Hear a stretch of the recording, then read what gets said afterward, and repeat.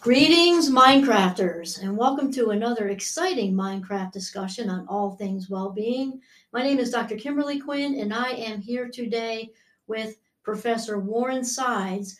I believe this is our fifth episode of the Champlain College Signature Series. And first of all, I'd like to welcome you, Warren. Thanks for having me. And is it okay if I call you Warren? Absolutely. Especially since I just should have asked you first. Okay, Warren, so if you could please start us off with telling us how long you've been here at Champlain and what your role is. Sure. So I've been here about 15 years teaching math. For most of that time, about 10 of those years, I was an adjunct, and then I moved up to the full-time faculty position. So I'm one of the 3 full-time math faculty here at Champlain College. And yeah, I teach all things math. My history is a little bit more pure mathematics, but we have an applied bend here. So I use that foundation of theory to help students apply the math. And I've had the honor of teaching the introduction to statistics classes here. So I get a nice cross section of students, some with a little bit of math background, some with math phobias. But I try to sort of meet them where they're at and help them with their math journey. Okay, so Warren, excellent. I have to say I really enjoyed your presentation recently, and I was so moved by how you're able to incorporate, humor and well-being into a math class, because math is such a stigma for the rest of us regular people. Yeah. And you did such an amazing job. So maybe, I also know you've done some research and you were telling me about it earlier about bringing well-being into the classroom or something? Yeah, so exactly what you mentioned. The math classroom is sort of a place for stress for a lot of students. And it's hard to perform in a situation where you're feeling stressful. So I did research into the effects of well-being, different metrics for well-being and on academic success. And, the research is out there. It's pretty easy to find. It'll show you that students who are dealing with higher levels of stress are also doing a little bit worse in school. And they're having trouble keeping deadlines. They're having trouble keeping up with material. And a lot of different things go into what we would call well-being. But I decided to focus more on sort of like self-reported happiness. Like, do you feel like joyful in your life? Do you have like positive feelings? And seeing sort of how that related to the student experience. So just trying to make sure that on my own end, to research that I understand what factors might affect a student's ability to learn, not even the discipline, and then seeing how I might be able to bring that awareness to the classroom to increase sort of the academic standing of the students based on where they're at in sort of happiness. Oh, this sounds really good, Warren. I heard you talking about different factors, leading sort of to students' levels of unhappiness, like spectrum, right? Like right. Unhappiness all the way to happiness. Do you think you can tell us maybe like what factors maybe played a role in that? Yeah, absolutely. So some of the things, in the literature and the research that I had done, there was some obvious like demographics. Students that are from a minority group typically have more stressors, and that affects them. Gender, also depending on the discipline. I teach in the information technology and sciences division, and so female identifying students often have a little bit more of a difficult time because it's like a boys' club, right? Other factors that go into it is support groups in general. Like something that I ask my students in projects about happiness is if how their relationship with friends were this week, if any. And also something that I found interesting, and this hits a little bit personally, but having that authority figure that you're sort of friendly with, right? Even if it's just one person that you can talk to throughout, I'll use college throughout your college career, does a lot for a student. So some of the factors that I was looking at when I started like digging into it were, demographic information, gender, race, it's age, what the sort of historical information, what their family life was like, if their family had gone to college. So that's preparedness for, and then what their support network looked like here on campus. Is there a person that they talk to? Are there people that they talk to? And also, I guess I should mention like other outside factors like jobs or health, illness in general. So those are all factors that I sort of considered that might affect a student's well-being in the classroom. Wow. Okay, Warren. The buzzword I heard from what you were just saying was relationships, and I have to just chuckle because us regular people. I like to tease Warren because he's a math brainy, right? to be able to talk about relationships and creating this bond in college, possibly from first year through being a senior, but as the math guy, this is awesome. Can you tell Right. us more about it? Yeah. So I think that, it's funny that you put it that way. That's kind of the motivation for me. I'm all about breaking stereotypes, breaking perceptions, right? And I come in as a math professor and be like, oh, math professor, stuffy math professor is going to be hard, going to be rigid. And I try to break that. I open up the students, and I think I do a pretty good job on day one. But something else that I do with my students is, in addition to office hours where they can come visit me to ask academic questions and get help with schoolwork, I also open up social hours. So an hour or two every week that's designated time where students could just stop by and hang out. And I do a pretty good job, I think, feeding that by telling people in class what I'm interested in and dropping interesting topics. I was like, well, if you want to pursue that more, come hang out with me in social hours. And it's amazing the success that I've had with this. My tiny little office, which probably holds like 2 or 3 people, I've had standing room only. There's 7 people wanting to hang out in my office, playing games, chatting, little different groups. It was like a party, right? Like some people were looking at videos together. Some people were working on my whiteboard to show me some cool math thing that they knew. But building that relationship is really important, I think, for both the students and for me. I'm learning from my students what the trends are and what's interesting to them, and they're learning how to sort of model that behavior of interacting with someone. And yeah, so I've had students go through all 4 years, and every year they come back and say, when are your office hours and when can we hang out? And it's just great. And I will chuckle just like you, like, who's waiting at the door of their math professor to hang out, not to ask math questions, right? Like, no, I know what I'm doing. I just want to see what you're up to and hang out. So yeah, so building that relationship. And I think that then I will add that I think it does trickle down in the classroom. So the students that come to social hours that are in a class of mine feel a lot more comfortable asking questions in the classroom then, or feel a lot more comfortable telling me that they're falling behind or that something is a struggle for them, because they know that they can talk to me in any way and it doesn't have to sort of affect their schoolwork. So I think that's important. Wow, and of course, the positive psychology thing. I'm into that, Warren, and I'm hearing some good buzzwords here, right? Because Marty Seligman, father of positive psychology, will tell us as well as others that the number one for longevity and high quality of life is relationships, and you've brought that in, and now, I really want you to, if you don't mind, because I know you have a kind of in addition to your math, you kind of have this positive psychology vibe going on. Can you tell us about your interest in that? Yeah, sure. When I first started teaching, I noticed pretty quickly that math students in a math class tend to make the same mistakes. And I was curious about that. And I always make the joke, if I ever went back to school, I'd go back for psychology to understand what that is. And it was a joke at first, but then we're like, no, it's really true. It's not the math that they're not getting. It's something psychological that's just not clicking for them, and it's universal. So I started looking into different psychological models that might help me understand the mindset of the student.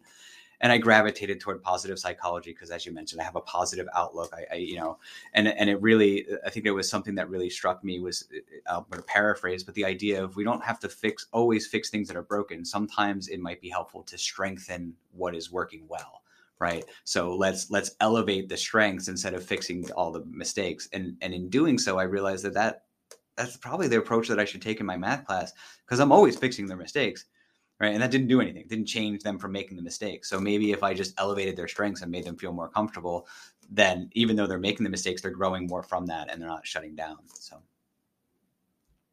Wow, excellent, Warren. It's almost like, and we are not scripted. This is live action going on, and I couldn't, if I did script, I couldn't script Warren better, because he's throwing all kinds of positive psychology, stuff around. And for those of you who may not know, Champlain College in general is very strengths based, in our approach. Mm-hmm. And I happen to know, just because I've known Warren for a while, and we're friends. And also, I attended his presentation a couple weeks ago.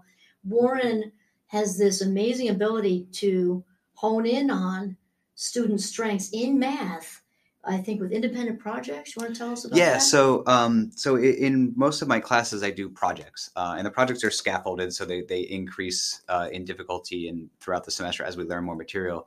But I leave it up to the students to sort of pick their topics and pick how they want to sort of direct those projects, and then I just sort of support them. And I think that idea of focus on something that you know you're good at and something that you know you're going to work towards increases their ability to actually do it. So I'm focusing on the strengths that they already have.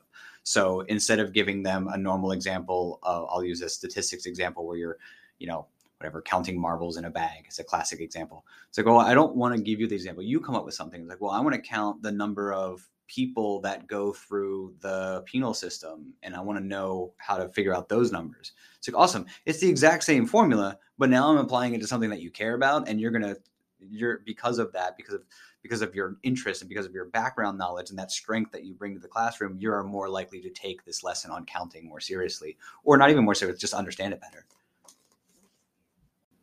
Wow, Warren, and where my head is going now, especially that fabulous 56, that I know many of us who went through, the quote unquote old school math situations have been, maybe it's a little too extreme to say, scarred, but it was so rigid skill and drill, and to hear what you're doing with students, I can only imagine, that actually gets them excited, and it sounds like it reaches the neurodiverse maybe a little bit too. Maybe you can, I know you've got some more up your sleeve there, that you can explain sort of how you've busted through the stigmas and the rigidity of what many people think of math. Yeah. I mean, I think there's a couple of different ways to add what I'll say flexibility to a math curriculum. And one of the things that I do is I give students the option to pick a topic that they're interested in and follow that. And I just give them the math skills that they need to answer the questions that they already have in their head, right? They just didn't know how to answer them. So that's giving a little bit of flexibility. It's not everybody doing the same project. Another thing that I do is with the final exams at the end of the semester, I give students an option to either create their own, literally they create their own exam that hits the learning objectives for that. So they know what types of questions they should be able to answer, and they create them and then they answer them. And that's, again, giving them a little bit of freedom, give them a little bit more flexibility in I don't need you to answer my questions. I need you to answer questions of a type, and you can create those. But they could also, if they don't want to take a test and feel sort of stifled by that system, they can create an image, like a mind map, where they draw a picture of the topics in the class and they're making the connections that way.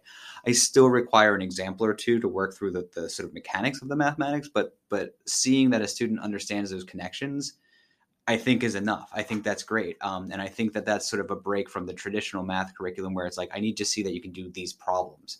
It's like, I trust that you can do those problems, but what I hope is that you see the connection between these ideas, right? So a couple of flexibility. So in addition to giving them the freedom to pick topics of interest, but also picking a type of assessment that works for them. The third thing that I'm doing this semester that I'm kind of proud of is I'm bringing in sort of historical primary sources so that students can see the differing perspectives of a mathematical topic as it was being developed. And that sort of gives them this power, I would say, to understand that their way of thinking about it, even though it's different, can still be correct, because that's how all of math was formed, from differing thoughts being sort of, congealed into something that we then package and hand to someone else. But being able to apply or to follow different paths to a solution, I think is important, rather than, like you said, the rigid approach that you're probably used to, whereas this is the way. It's like, well, there isn't the way, right? Lots of people have different ways of doing things. And I think that when students see different ways, they start to become, like I said, empowered to do things their way, as long as they understand that it has to follow some sort of logical rules and get to a reasonable conclusion. Okay, so once again, Warren, this is fantastic, and I am trying to break out of my, old school, stuck in the workbooks with the little Martians. I remember, like, in first grade, and also the red pens, because the red pens go nowhere good, right? Shaming and terrible, and it's wrong. And I heard you just say some things that it's hard to even relate to it at this age, with regarding to math. And I heard you say empowering, and to me, whether it's math or it's anything, like empowered, like that travels outside of your classroom. You also talked about young adult agency, which feeds into empowered, and then you said different thinking converging into different paths, and then lastly you talked about one of your assignments being a visual map. So I'm thinking you must be able, with this sort of new, very cool way of reaching students, you must be reaching different learning styles. Yeah, I mean that's the hope. In addition to positive psychology, I looked into universal design as a construct for teaching, and being able to give students options. One, I think is great, but being able to give them the options that then focus on their strengths and give them the opportunity to show that I really do know what I'm doing. I just couldn't present it in the way that you gave me before. Um, I think is really helpful for the students. And I think that like you said, that agency goes a long way. Whether they make mistakes or not, they still feel invested in. They still feel that they have power to ask questions and to continue further. And just to cycle back to the conversation on flexibility, I've extended my due dates for assignments as well for that reason. So if a student's having trouble getting the assignment in the way that I have it done, then we can talk about it and we can push the due date back and we can refocus on what works best for them. As long as they're understanding the general concepts and getting the connections between them, the assessment, how they show me that they know that is flexible, is really up to them. Yeah. Wow, I can't help thinking, gee, I wish math was like this, back in the day when ferns covered the earth and glaciers were shifting. But um, all that said, since the pandemic, or we're going to say it's over, it's almost over, nobody knows if it's over, whatever. I'm wondering, Lauren, first of all, have you seen any differences in student processing and output since then? And if so, how did you kind of respond to it? Yeah. So when the pandemic started and we all had to pivot sort of our approaches, I went with the less is more approach, that there are certain things that I absolutely have to get across in a classroom, and there are other things that I just personally want in a classroom. And I thought, I can remove what I want from the classroom and make sure that the students are getting the experience that they need. And so I lightened it a bit, and the students' response was pretty overwhelmingly like, thank you. I get that you're doing this, and I'm still going to put forth the effort. I just understand that we don't have to do quite as much. So that was one thing that I started to do, and I'm still sort of taking that now, because it's amazing how much you realize, like, well, maybe that was just fluff. Maybe that was just my own personal experience, thinking that was an absolute necessity part of the course. And so students, so at the time coming into it, they weren't really sure how to respond to things, and I think that they're separating the classroom from the classwork was difficult at first, and understanding that they had to do things on their own. And then so flash forward now, here we are in the classroom again. And I think students are still coming back into it and realizing the amount of work that they need to do outside of the classroom. But I hope that all the things that I've talked about earlier sort of give them the chance to sort of get into that on their own pace, right? And in their own time, reasonable amount of time, but still within their own time, so they're not rushing to back into something that they're not ready for.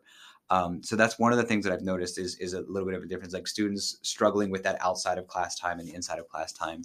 But as far as like the actual engagement in the classroom is concerned, I think that it ironically the other way, they're more engaged in the classroom. They want to be there. They want to learn. They want something more reminiscent of what they expected to see before.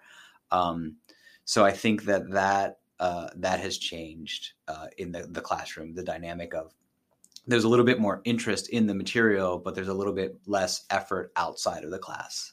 It's a weird balance there, if that makes sense. Actually, it's funny you say that, because my head just went to there. I've noticed that in my classrooms, like with my classes too, Warren, they're excited to be there, but there's definitely a fogginess or something with interpreting deadlines and going through. Yeah. So I'm not sure, I don't know if this is appropriate to talk about, but if my efforts of flexibility are helping or hurting that, right? If I increase flexibility, does that mean that they're giving themselves more time to do stuff than when they should be working on consolidating that time frame?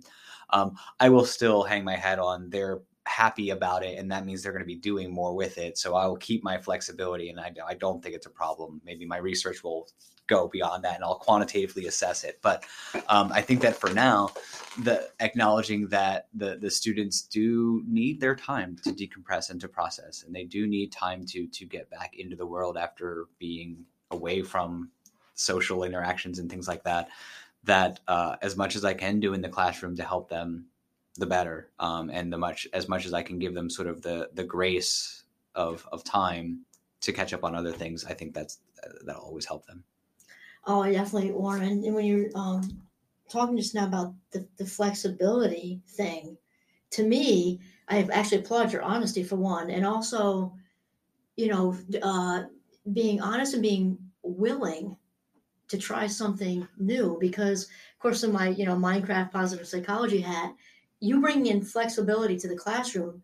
To me, translates into you're bringing resiliency skills into the classroom and compassion. Yeah, and something that you just said. That I also think I do well in the classroom is I communicate with my students regularly.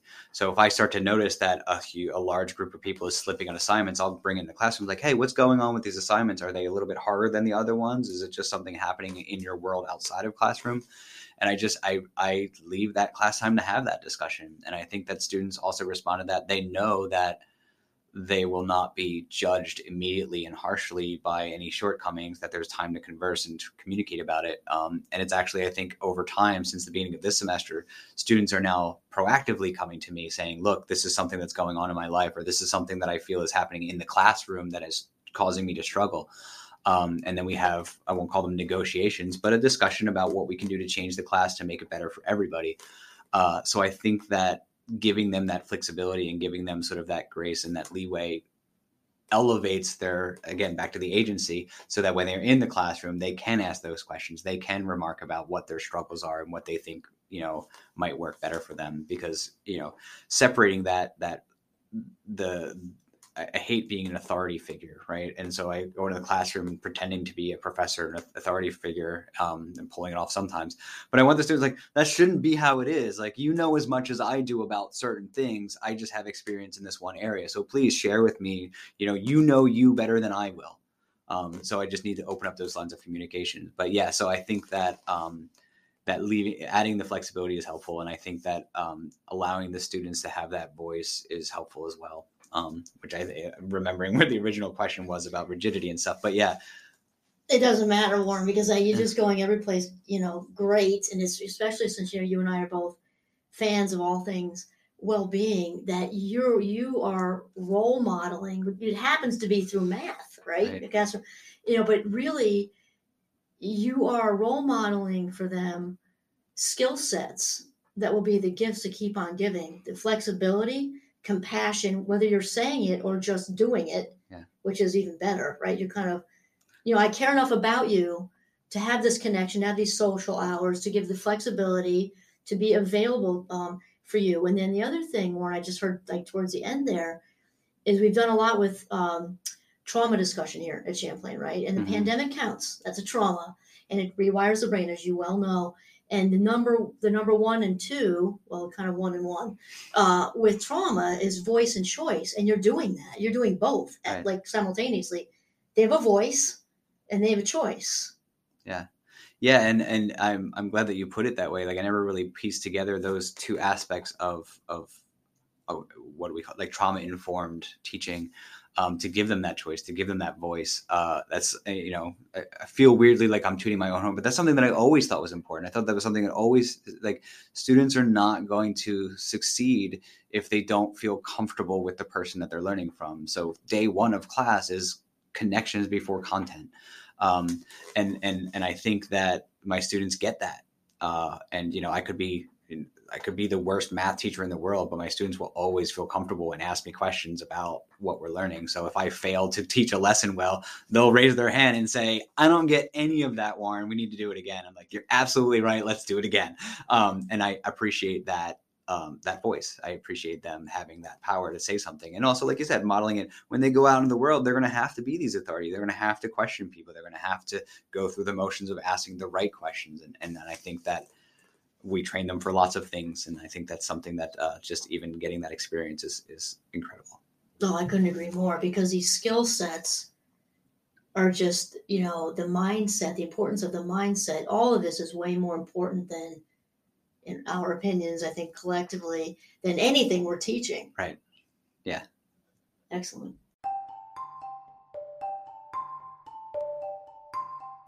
And on that note, this is Professors Kimberly Quinn and Warren Sides signing off from the gorgeous Champlain College campus in Burlington, Vermont.